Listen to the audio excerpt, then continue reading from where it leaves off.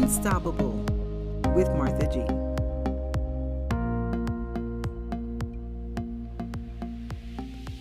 I feel like everything in my life has led me to you. My choices, my heartbreaks, my regrets, everything. And when we're together, my past seems worth it. Because if I had done one thing differently, I wouldn't have met you. I always thought it would be difficult to find someone who will love me when I'm always scattered in pieces, broken in so many ways. But then you showed me that every piece doesn't have to be in place to create something beautiful. That love can exist in the most imperfect, lost, and broken pieces. Today I promise you to love you with all of my broken pieces. That, mi gente, was my vow to J-Rod on December 7th, 2019. It took us 10 years to tie the knot. And people ask me, why now? Why after 10 years are you going to marry someone? Why not leave it that way? Why not live in common law? Well, J-Rod and I have been through so much.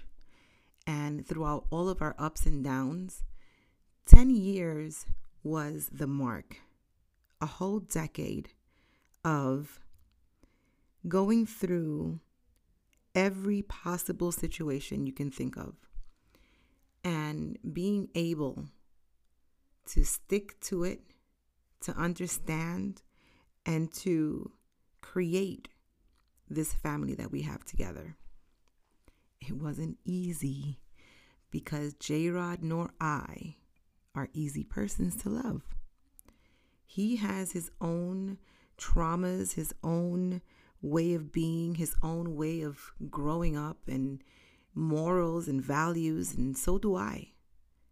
And despite of our pasts, we decided one day to just not think of the past and to move forward with our future. We didn't want to start lives with anyone else. We didn't want to go through the struggles with anyone else. We wanted to go through it all together because we knew somewhere deep down inside each of us, there was something that connected us. There was something that placed us in the right time, right place, and that took us from one situation to another, and some way, somehow, we became stronger together. It was almost like Batman and Robin. I want to say Batman and Robin. It was like if something wasn't happening to him, something was happening to me. And the drama just kept unfolding. I mean, I can tell you there's been times where the things would happen to us and we would just sit there and say, this is crazy what's happening to us right now. And we stuck through it. We supported each other, and there was no stopping us. And when you have a partner that is willing to go, not the extra mile, not the mile ahead, not the mile just up above the mile and a half, when they're willing to go all the way to the end and then beyond, that person you don't let go of. No matter what happens, no matter what you go through, you keep going. You grab them by the hand and you keep going. People ask me why, how after so many years you're still together, and after so many things you've gone through, you're still there. You know why? Because I believed in him and he believed in me. We both understood that we weren't perfect. We both understood that we came from different backgrounds, different ways of being, we were just very different. And difference, the opposites, do attract. It really does. Because when you're in a relationship and where you both think the same, it doesn't function. You have to have that the diversity. You have to have the uncommonness of a relationship. The thought process of oneself cannot be the same thought process of the partner, of the supporter, of the person that is ultimately going to be with you for the rest of your life. I'm a true believer of that, because if you both think the same, you'll just hit the same cycle over and over again, because no one thinks outside the box. And there's times that I don't think outside the box. And J-Rob picks up on that, and he thinks outside the box. And then if he's not thinking outside the box, I'll think outside the box. And we just make a great team together. You see, J-Rod didn't come into my life to give me things, materialistic things, to be my savior. He wasn't saving me. And I wasn't saving him. We weren't saving each other. We were creating a team. We were playing tag.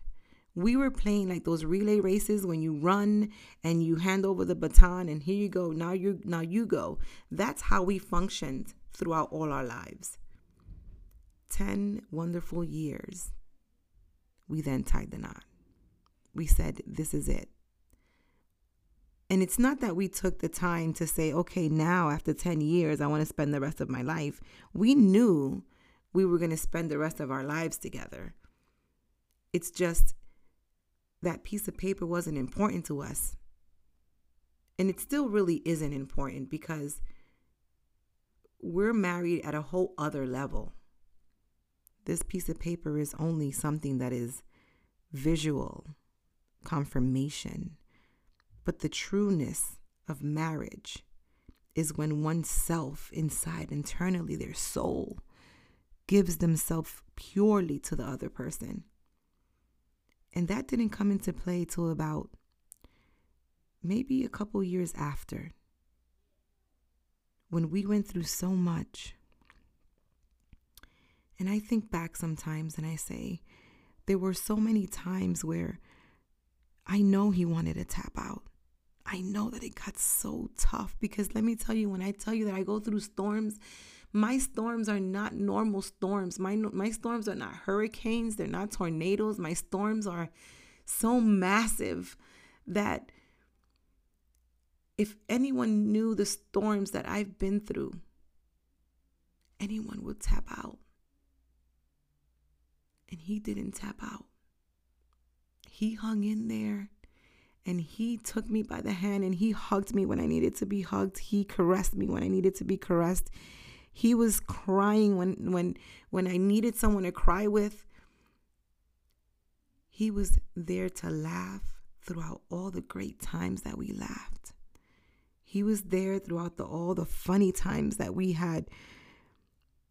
He was just there, not only physically, because in a relationship, sometimes you have that person there physically, but emotionally and mentally, that person is not there. They check out.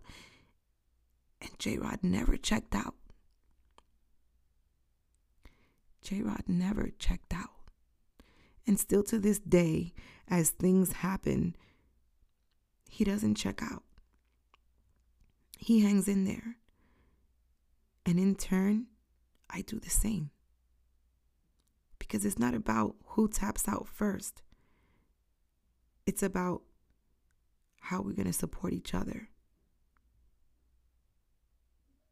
And today I start thinking of the wonderful years that we've had together.